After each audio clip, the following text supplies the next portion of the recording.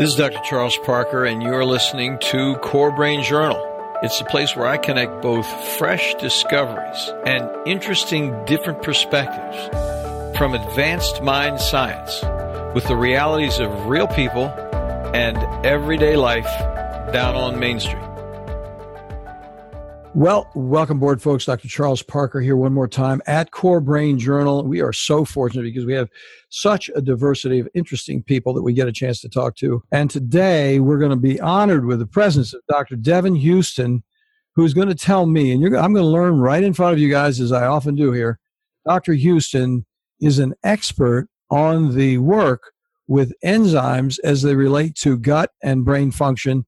Dr. Houston, thank you so much for coming on board. We really appreciate it. No, it's my pleasure, Chuck. So, folks, a lot of people wonder about the whole issue of enzymes. I've wondered about it for years. It's a big controversy. So we're going to enjoy talking to Dr. Houston. But first, before we do that, I'm going to mention a word from our sponsor. Core Brain Journal is sponsored by Great Plains Laboratory. They are deep international biomedical testing leaders for improved, targeted mind science details. As both laboratory and webinar global thought leaders, they provide the most comprehensive set of hard data measurement tools for real biomedical answers beyond guesswork. And they also provide multiple training webinars for both the public and medical providers on how to use that data effectively in offices globally. Check out their website for references and testing details. And take note of this, folks.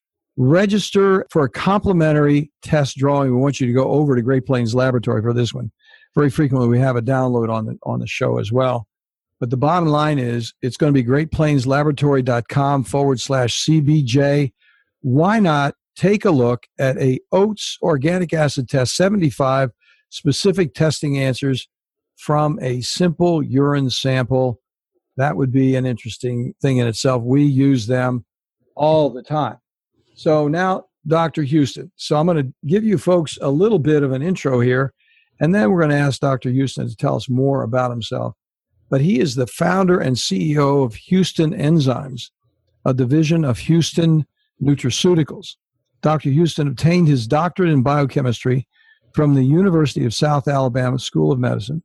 His college work, his graduate work, focused on enzyme discovery. Subsequent research at the University of Virginia, right here in our state, and St. Louis University, I used to live in St. Louis, focused on enzyme mechanisms involved in cellular communication. This is what we're talking about. I'm looking forward to this. So Dr. Houston followed his academic career with research and development in enzyme manufacturing and invented the first digestive enzyme targeted to the unique digestive issues of autism. So, folks, this is going to be interesting. His company, Houston Enzymes, provides a variety of enzyme products for digestive support. Dr. Houston often speaks at autism conferences on how enzymes can play a role in the gut-brain connection. This is a topic we talk about so much here at Core Brain Journal. And Dr. Houston, we're so pleased to have you on board.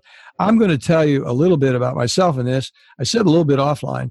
I want to hear more about you and how you got into it, but I have to tell you right now, enzymes, from my limited perspective, are controversial. It's sort of like, well, they're not going to help anything. Don't worry about it. I've heard more negative street talk about enzymes, and that's why I'm so eager to have you on board, because it doesn't match what one intuitively would think about things like long-chain gluten and casein and so on. It's like, hey, well, what do they actually do? How could they actually work? So thank you so much for coming on board. Tell us, Dr. Houston, how you made that switch. It sounds like you got into the enzyme company and you then became even more interested from something you started in your graduate work. Yeah, I was your typical product of U.S. medical school training, basically. Mm-hmm. And I fully expected to stay in academics. I was trained in a unique program. It was unique at the time. It was a program designed to train basically PhD level students, but to train them, give them some familiarity with medicine itself. So I took the first 2 years of medical school as part of the program. And that was to enable us to communicate with MDs and surgeons who often saw a lot of interesting phenomenon during their practices, but had no way or couldn't figure out a way to do the research on it. So we were that liaison, that bridge between observation in an operating room and the laboratory, basically. So, I cut my tooth. I did my graduate training in a lab that was based on enzyme purification and discovery. So I was more interested in metabolic type enzymes and things like triose phosphate isomerase and phosphodiesterase were enzymes I looked at. It was a great experience. I worked in the same department as the department chairman was Joe McCord, who was the discoverer of superoxide dismutase, SOD. Really? And, yeah. And he was one of my mentors as well. So it was a very great time. It just actually furthered my interest in other areas. And I knew I needed to broaden my horizons just past enzymes, because you can understand enzymes, or I can understand enzymes, but you have to have a way to apply that to something else. So I went into a lab at University of Virginia where they were looking at the adenosine receptor in the brain and heart. So I started looking about G protein coupled receptors and signal transduction mechanisms. 3 years later, I went to St. Louis University, and same area, but different receptor. This was the cannabinoid receptor, the marijuana receptor, basically. But it all involved enzymes. There was these GTPases and kinases and such that were all developed. But this was the 90s. NIH funding was drying up, and it was hard for young investigators to move forward because established investigators were staying in place longer. And I did have a research track faculty position at St. Louis University, but I could see the writing on the wall. So I decided to look elsewhere. And this is interesting. I was living in St. Louis, and in southern Missouri, near Branson, I happened to hear about they were advertising for a director of research and development position. Really? In southern Missouri near Branson? Yeah. This is where an enzyme manufacturer was located. Oh, my gosh. I had no idea. And I did it basically on a lark. I was putting out resumes and, right and left. So and they called me down for an interview. And I will have to admit, much to my chagrin, I was a very arrogant, patronizing person. Because, this is the dietary supplement industry. Come on, it's snake oil. None of that. Yeah. And I said, I remember distinctly, there was another guy interviewing me, and he had been in the industrial enzyme business for quite some time, and I just kind of like, come on, this is all kind of a joke in it. I was taught that any enzyme, an enzyme being a protein, you're going to eat it. It's going to be natured during in the stomach acid and the digestive process. How could they possibly have any activity? And he just kind of looked at me and he said, do you know that for a fact, that all enzymes are that way? Or are you just regurgitating your medical school education? And I had to admit, yeah, I was. Right. Ouch. And he said, why don't you go back to St. Louis and do a little research on your own, and we'll think about contacting you. So they did. And I had to admit, I started looking at, in medical school, we were taught pancreatic enzymes. There was one lecture I remember on digestive enzymes. And it was basically like, there's nothing there. They're already well known, not exciting, pretty boring. And it said, pancreatic enzymes can't be given orally unless they're enteric coated because they are denatured under acidic conditions. Stomach acid will kill them. Plant-based enzymes, no, that's not true.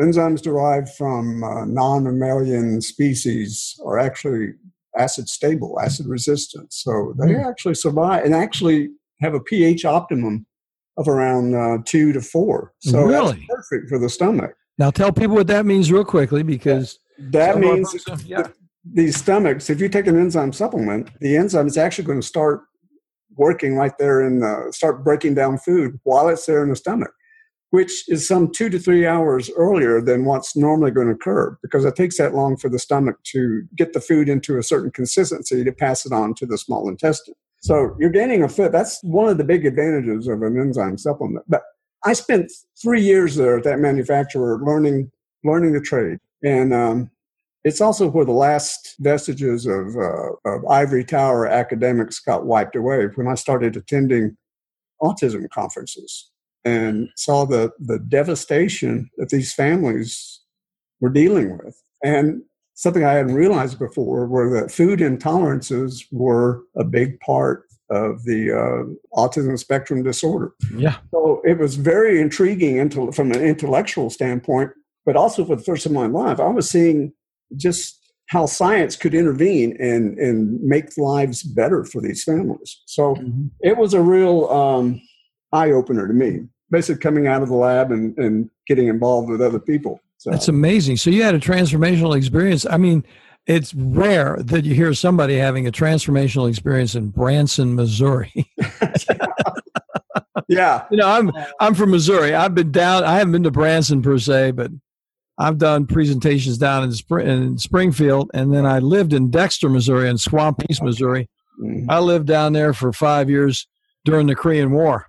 Oh, my dad flew an AT-6 and a T-33 jet at the Air Force. There you go. Training down there. So I see. That's why we live down there. But you know, you think of Missouri as kind of a wash. You know, what's going on in Missouri, you know? Yeah, it is. And it was amazing to me that this little manufacturing company, and to be honest, at the time, their science was, and their lab facilities were not good. And so one of the first things I did when I came in was revamp their laboratory and made it more, I revamped it more from a quality control standpoint to a research and development lab. So we were doing more actual experimental type things. And that came in handy. What actually started my whole thing was being tasked by a client or a customer of the manufacturer. And they were looking for an enzyme to help with encasing breakdown. And gluten and casein are two proteins that are found in wheat.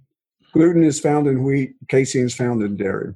And there was something that I never heard of called the gluten-free, casein-free diet, or the GFCF diet. Right.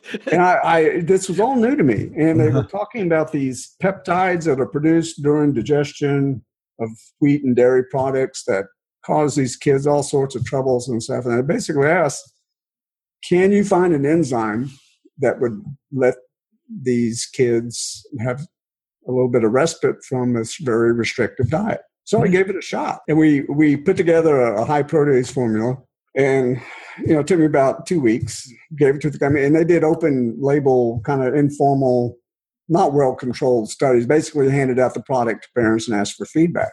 Yeah. And they called me back and said, we have gotten some unreal, almost unbelievable responses from these parents, and it was amazing to me. They were talking about kids who had been previously nonverbal, starting to talk, or those who could say a few words were talking more, better socialization skills, better eye contact. Remarkable. I mean, these were things I think, well, that's kind of amazing for something that just kind of helps with bloating and gassiness. So I became rather intrigued, and I looked to the medical literature and found that there was a particular enzyme I never heard of before called dipeptidyl peptidase 4, or DPP4. And it's the only known enzyme that can break down one of the peptides that we're talking about, casomorphin and glutamorphin, which are the peptides from casein and gluten. And humans produce it in the GI tract. So I started putting two and two together, and I wondered if some of the observations that these parents were seeing, again, I've been trained to correlate observations by one group and translate that to the laboratory. So I took that and wondered, well, I know these enzymes that we use in these products are actually blends, and there are undocumented, what we call side activities, additional activities that have not really been fully documented. So I went down to the lab, we put together an assay for this particular enzyme, this DPP4 enzyme. Lo and behold, the product that we had developed for this company was just chock full of the DPP4 activity. So this is what I like to call one of those eureka moments, where a scientist throws up his hands in the lab and says, eureka, because he's got an explanation that explains his observations. Mm-hmm. And that makes sense scientifically. So I went back and I said, look, we've got this activity we found called DPP4, and it's known to break down peptides that are produced during normal digestion. And maybe this is why these kids are improving. They're opiate-like, so they produce opiate behaviors, dulling the senses, lack of pain sensitivity, slow gut motility, and such. So that was the start. That was 99. It was presented at a Defeat Autism Now conference. And that's when enzyme supplements became a very hot topic in the autism community. And it's amazing to me, and that was almost 20 years ago, and we've seen, you talk to any parent who deals with autism, they've seen a lot of things come and go. In my mind, I'm going through at least 5 different things that were thought to be the thing, the bullet, or the magic stone that would solve everything, and it turned out to be nothing. So if something's not working, if something's not doing what it says, it's not going to stay around. And we've been around now for 18 years and still going strong. And enzyme supplements are considered a mainstay in nutritional therapy for these kids on the spectrum. And that's now expanded to actually a lot of the mainstream doctors are becoming interested because, well, take schizophrenia. That's often called adult onset autism. Mm-hmm. And there are many characteristics between autism and schizophrenia. I talked to a chiropractor in West Virginia who sees a lot of very indigent, poor patients on a pro bono basis. She had a schizophrenic man who was violent, aggressive, and basically under restraints for a long time. And she changed his diet, put him on enzyme supplementation, and along with, I believe, hyperbaric oxygen therapy, and saw tremendous changes in his behavior and his mindset. Mm-hmm. So the connection between diet and gut and brain is really laid out there. So there's definitely a connection now, and it's well accepted now that the gut-brain microbiome axis in humans is an extremely important piece of information. You know, Devin, it's so good to hear you say this because your awakening, I'm many, many years behind you on this, and I didn't have the privilege of going down to Branson, Missouri. But the bottom line here is I became just plain old disinterested in it because I heard so much negative talk about it. It's like enzymes can't fix anything. You know, you've got this problem with this gluten and casein, and these two long protein chains are just going to go down there and tear your gut up, and you can't break them apart. You just don't even mess with them. And that's hocus pocus, just what you were talking about. Yeah. And then what happened? So I just stayed away from it until I ran across your work, and I said, we got to get this guy on and talk to him because this is something that I know is not just me. I mean, and yes, you've been to Dan, and there are a number of people who work with specific spectrum kids all the time. But a guy like me who's kind of on the edge, I do work with spectrum kids. I've got a whole specific way of doing it with methylation and Bill Walsh and all that. I'm really interested in how to understand those transporter proteins on the presynaptic nerves and getting all that sort of stuff done. But the idea of actually changing that gut physiology by changing the food that comes down is going to, I would say, significantly change so many things about that, not only the person's mind, but their overall ability, their energy, and their nutritional status. It would just bring more things on. I would imagine that the gut physiology, the actual lining of the gut, would improve in addition to just breaking up the proteins. Do you have anything on that? What happens? Yeah, actually, there's a number of things related to intestinal permeability, or in layman's term, what they call leaky gut. But whenever you have an inflammatory process going on, the spaces between the cells become larger. And so things that normally would stay in the gut come out and get into the systemic circulation. And they can create havoc anywhere, including the brain. So anything that reduces inflammation, reduces the dysbiosis in the gut is going to help. And we tend to think of things as systems rather than looking at everything as part of a whole. So everything works together. They've just completed the human genome, and they were surprised at how simple how few genes we humans actually have. I think we have about 26,000, whereas a rice plant has like 46,000. Oh, really? So does that mean the rice is smarter than we are? I don't know. But the same thing happens. The complexity of the bacteria in our gut their genomes are actually much more complex than a human genome. So you've got 100 trillion bacteria in the gut, different bacteria, and they all have different genomes. And that's added to ours because all those genes produce proteins and enzymes and substances that we don't. And they have an effect on all the system, not just the gut, not just the food being processed through. They're not just there to help us break down food. They produce things that go to the brain and feed back onto the brain. I remember just as I was leaving the lab in St. Louis, I was, because we had just found the endogenous cannabinoid called anandamide, which turned out to be a lipid-like substance found in the gut. So that actually started me. I was actually going to go into a field called psychoneuroimmunology. Wow. How the immune system and the gut and the brain are all definitely all an interest of mine and a lot of our listeners. That's so darn interesting.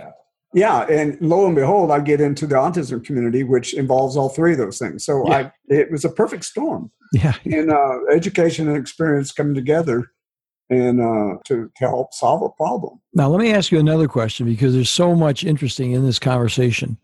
We have interviewed a number of individuals who are also interested in the gut-brain connection from the point of view of a variety of other maladies, including things like chronic traumatic encephalopathy, traumatic brain injury, pain, and the large rubric of pain. You know, the question is, for me, and I know a number of our listeners, ASD is autism spectrum disorder is a very complex disorder. And in that, as you were talking about, hey, here's what you can do with the gut that directly affects the brain. Now let me ask you this larger question. Do the enzymes that we're talking about, enzymes that you have to have a specific enzyme for a specific malady? That's the first question. I'll ask you that in a second. And the other one is, what's the application of specific enzymes for these other somatic conditions, which aren't necessarily directly related to autism, but can be sisters of autism, as it were? So number one, do you make specific recommendations for specific maladies? That's number one. Yeah, I look at it this way. There's around 25 different enzymes available commercially that you could put in any given enzyme supplement. They're break down into three different categories. Enzymes to break down proteins, enzymes for carbohydrates and starches, and enzymes for fats. So you look at the particular malady, what's causing the problem? So in the case of proteins, we have wheat and dairy gluten intolerance, not celiac disease. We're just talking about non-celiac gluten intolerance, which is much more prevalent. And we have people complaining about, when they eat a lot of wheat products, they get foggy-minded, foggy-brained, and can't just seem to think clearly. So you say, okay, well, if it's a protein, if causing the problem, you want to look at using a blend or several different proteolytic enzymes that break down proteins, and basically start chopping those proteins up in the stomach, which, by the way, is a safe area because there's very little absorption that goes on in the stomach. Especially there's no peptides and protein absorption occurring in the stomach. Which would occur in leaky gut. That's one of the reasons. Right, yeah. And that's why if a child is sensitive to wheat and dairy and they have an infraction, you've got a window of opportunity because the food's going to stay in the gut for 3 hours or so. So you can add these acid stable enzymes, let them do the work. And they work very quickly. They can do that. And by the time the stomach empties, you've defused the bomb, so to speak.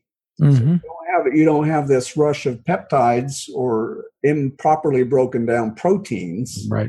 coming into the system. They're all and the whole idea behind digestion is to break down raw materials so that our body can use them. So the whole idea, we're adding extra cutting knives, chainsaws, machetes, whatever to the mix to break proteins, carbs, and fats down to their basic molecular structure.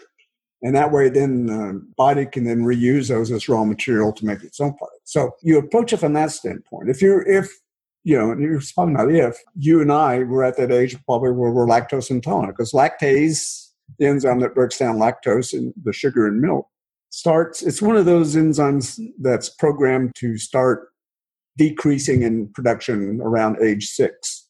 because we've evolved to believe that by that time we're weaned and we're eating steaks and veggies and whatever. So we don't need our genes have evolved to where, well, they don't need that enzyme anymore. But we, being who we are, we start eating cheese and milk and dairy, and we find that we can't handle it because we're lactose intolerant. Mm-hmm. So you take an enzyme, an oral enzyme or oral lactase that's acid stable, and it starts breaking down the lactose, and you don't have the cramping and bloating and diarrhea that's associated with the problem. So you have to figure out what the causative agent is and then assign the correct enzyme, or sometimes it's multiple enzymes to do the job. That's great. That is exactly what I was asking. So do you have a chart for that? So for example, like I'm just going to tell you about myself now, and you can tell me what you think about it. So we do testing all the time. We see a lot. I'm really interested in treatment failure. And we see, some are ASD, some are developmental delay, but they're not all kids. We see adults that have been seeing everybody. They've tried them on every antidepressant under the sun. They've had them on a stimulant, and nothing is working, period.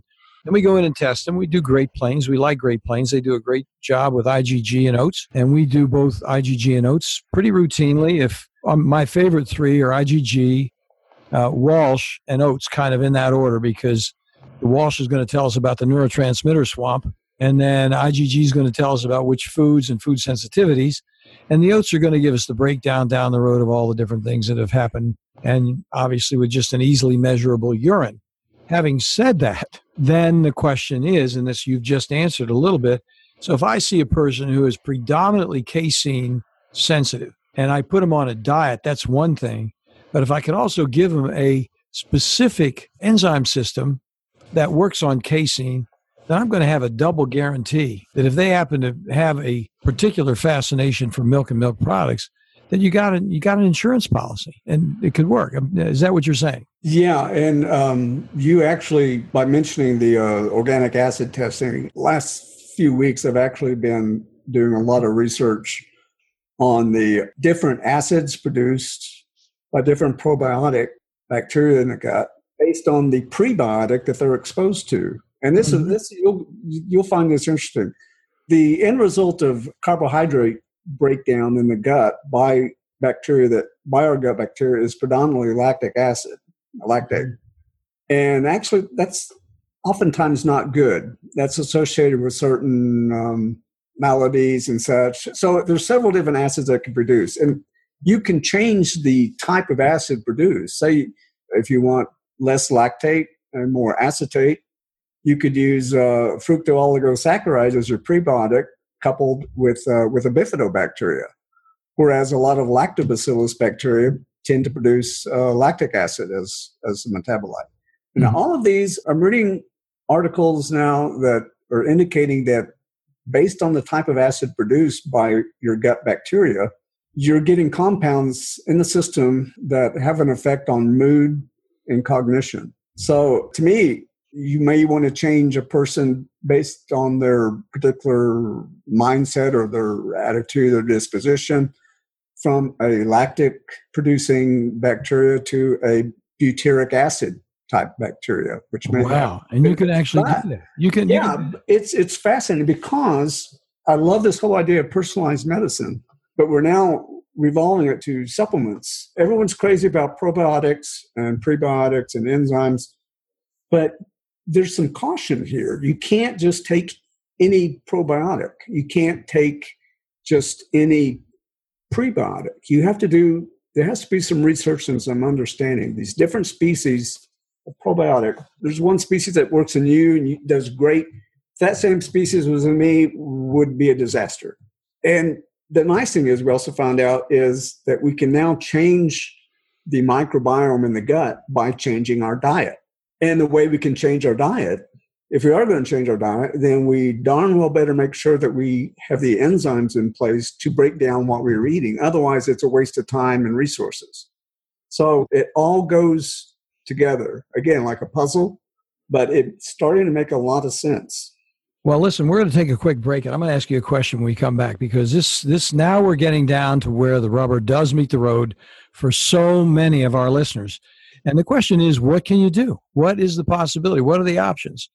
Well, the big thing, and it's a little late for me to be talking about this because I've been so interested in listening to you. We got to get this little sponsorship plug in here. The bottom line is, I want to come back and ask you this question.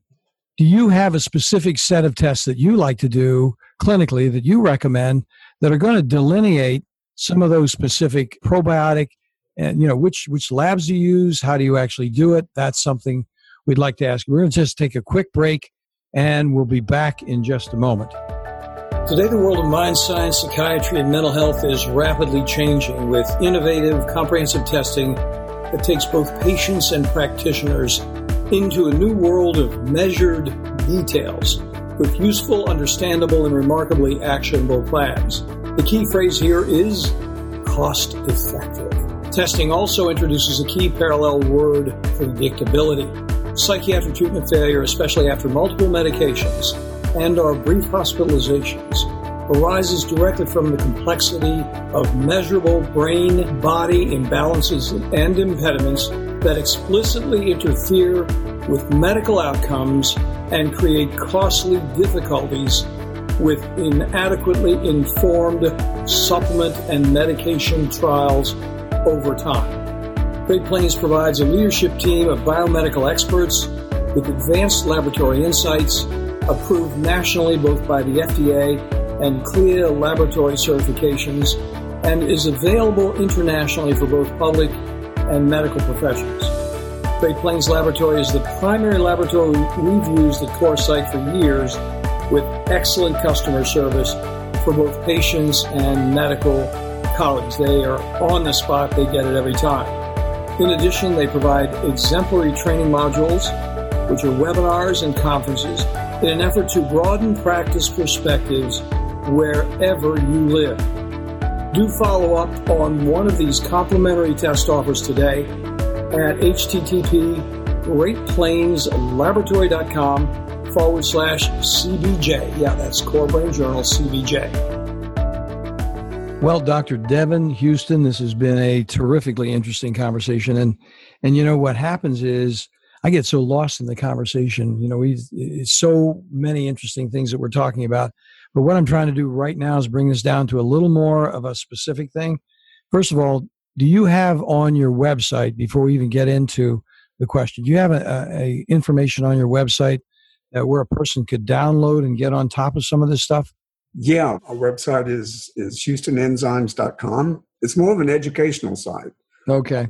There's FAQs, a lot of articles I've written, a lot of past webinars and recordings of talks I've given at particular conferences and Fantastic. such. So, and, I think I get asked the same 25 questions at every conference. So I pretty much got them up there. That's great. That's fantastic. I'm going to be over there. I can tell you that. So let me ask you this inane question. This is one of the 20 questions, but do you have a specific set of tests that you think, and we're talking about a lot of different things, and a lot of people are saying, oh gosh, this is such an array, maybe I just can't even mess with it. So we're talking, you and I both know that getting the food sensitivity thing squared away, that's like basic. That's pretty basic. And you have some specific enzymes based on those specific food groups. But then you got into this arcane thing. It was a little different over here when you started talking about probiotics, prebiotics, and so on. Do you have a specific way to measure those particular targets? And if you do, then do they have specific foods? You were talking about foods that you can do. Do you have specific advice for that? Yeah, it's a little complex. A lot of it I'm still trying to wrap my head around because it's changing so quickly. We're just getting kind of overrun with information and trying to assimilate it with what we've already known and changing our thinking on some things. But I get a lot of people who present to me a list of things that they're allergic to. They've gone to the doctor and they've had these food allergy tests done and they are amazed. They found, said, the doctor says I'm allergic to carrots. I've been eating carrots for years and I don't think it does anything, but the test came back and said I'm allergic to carrot. And so I always say, well, okay, take it with a grain of salt because our testing is so sensitive now that there's probably some period in life where your intestinal tract was a little more permeable and some of that carrot got out and your body formed an antibody to it, and the body remembers. So there's always a certain amount of antibodies circulating. And these tests are so sensitive that it just showed up. So I asked, usually the test is ranked from 0 to 5. And so I said, well, give me the number. And I said, well, they said it was a 2. I said, well, that's not, that's really not very high. So, I say, don't worry about it. So there's the pragmatic real life situation. Other testing that I like, again, I believe Great Plains has a lot of this, is the testing for organic acids. Sometimes stool testing is necessary as well. You have to see what's coming out before you know what's to put back in, basically. So that can tell a lot. And again, I'm not a clinician, so I don't get that much on that end. There are some common sense things, and there's a lot of people who are a lot smarter than me, Bill Walsh or Bill Shaw. Dr. Shaw is one, does a lot of that stuff. But you want to look at things like cholesterol, short-chain fatty acids, because that gives you an idea of what's being broken down and what isn't. Things that get broken down properly will get converted to their end products as they get into the metabolic pathways. Mm-hmm. If they're not being broken down, then you're going to see it as waste. And a lot of parents tell me, they check their child's toilet or after it goes to the toilet and they see whole foods floating around, chunks of corn or carrots. And so that immediately says, okay, I'm obviously not breaking down or digesting everything I eat. So that's okay. Then we look at going to specific types of enzyme product. A lot of these kids are already on some sort of diet, so we can kind of tailor certain of our types of our products to those foods or those particular diets.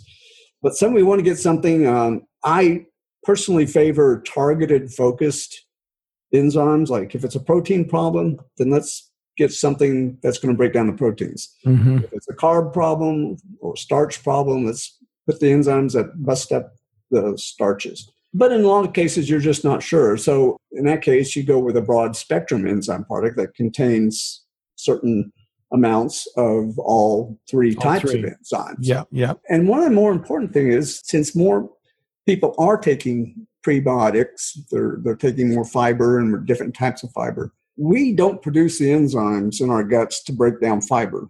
We don't produce cellulase or xylanase, which is another type of cellulase type enzyme. Mm-hmm. These are very important in converting insoluble fiber to a more soluble form. And the certain bacteria like those better than others. So that gives them something. You can stimulate certain bacteria to grow better in your gut by giving them certain kinds of fiber and getting them broken down. Now, you got to be careful, because if you use the wrong prebiotic fiber and you have the wrong gut bacteria being the predominant species in there, then you may get some results that you don't like.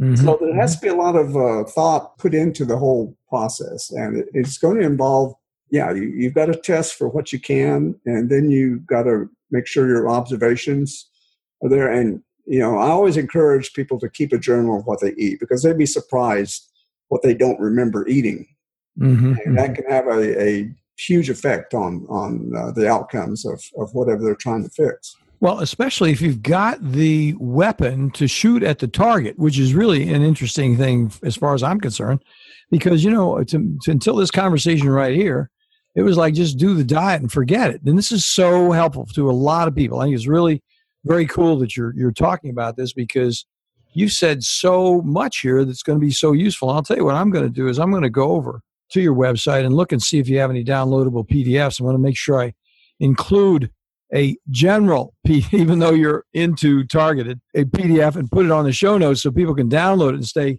connected with you, because I think it's just such great information, and people need to be on this, because otherwise we're kind of whistling in the dark. And then, this is a very big deal. So in closing then, Dr. Devin Houston, do you have anything else you want to cover as we wind up here?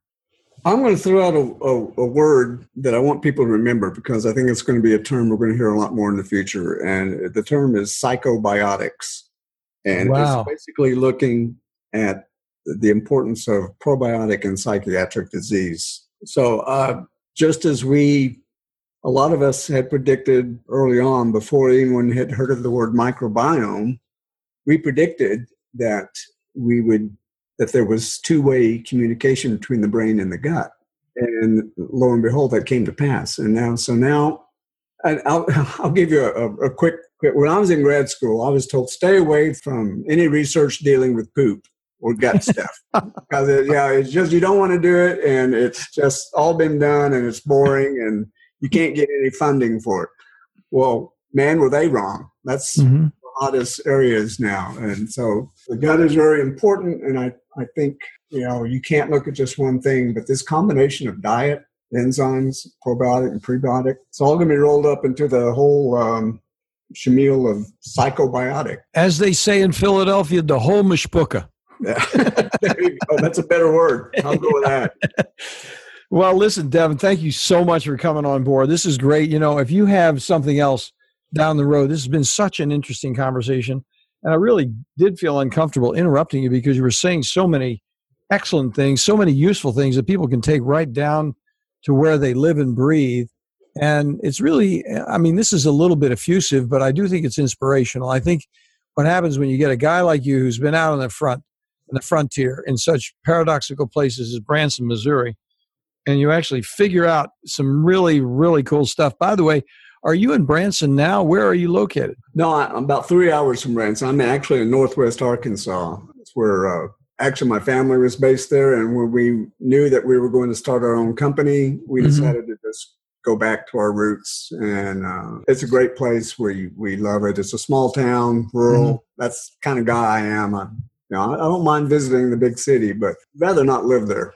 That's really cool. So you're near Bull Shoals Lake then? Oh, yeah. Several lakes. My father had a cabin down on Bull Shoals. So we would fly out of St. Louis and fly down there to the cabin. There you go. And go fishing for bass down there in Bull Shoals Lake. Yeah, they're running now. Yeah, I bet they are. Well, this is such an interesting conversation, Dr. Devin Houston. Thank you so much. If you have something else, hey, Parker, here's another thing that's really hot. It'd be interesting. We'd love to have you back on. Really great. Anytime. Thank you, my friend. All right. You have a good evening. You too, Chuck. Thanks for listening to Core Brain Journal. We're working every day behind the scenes to bring you reports that connect research benches with those street trenches. Here we share the complexity of mind science because, as you know, details really do matter. One of the most pervasive, misunderstood challenges is how commonplace medications, like those written for ADHD, are used so regularly without clear guidelines. If you think you'd like more specifics, take a minute to download my 2-page PDF packed with video links and references on the absolute essentials of how to start ADHD medications. They're easily available at corebrainjournal.com/start. Thanks for listening. Do connect and stay tuned. Together we can make a difference.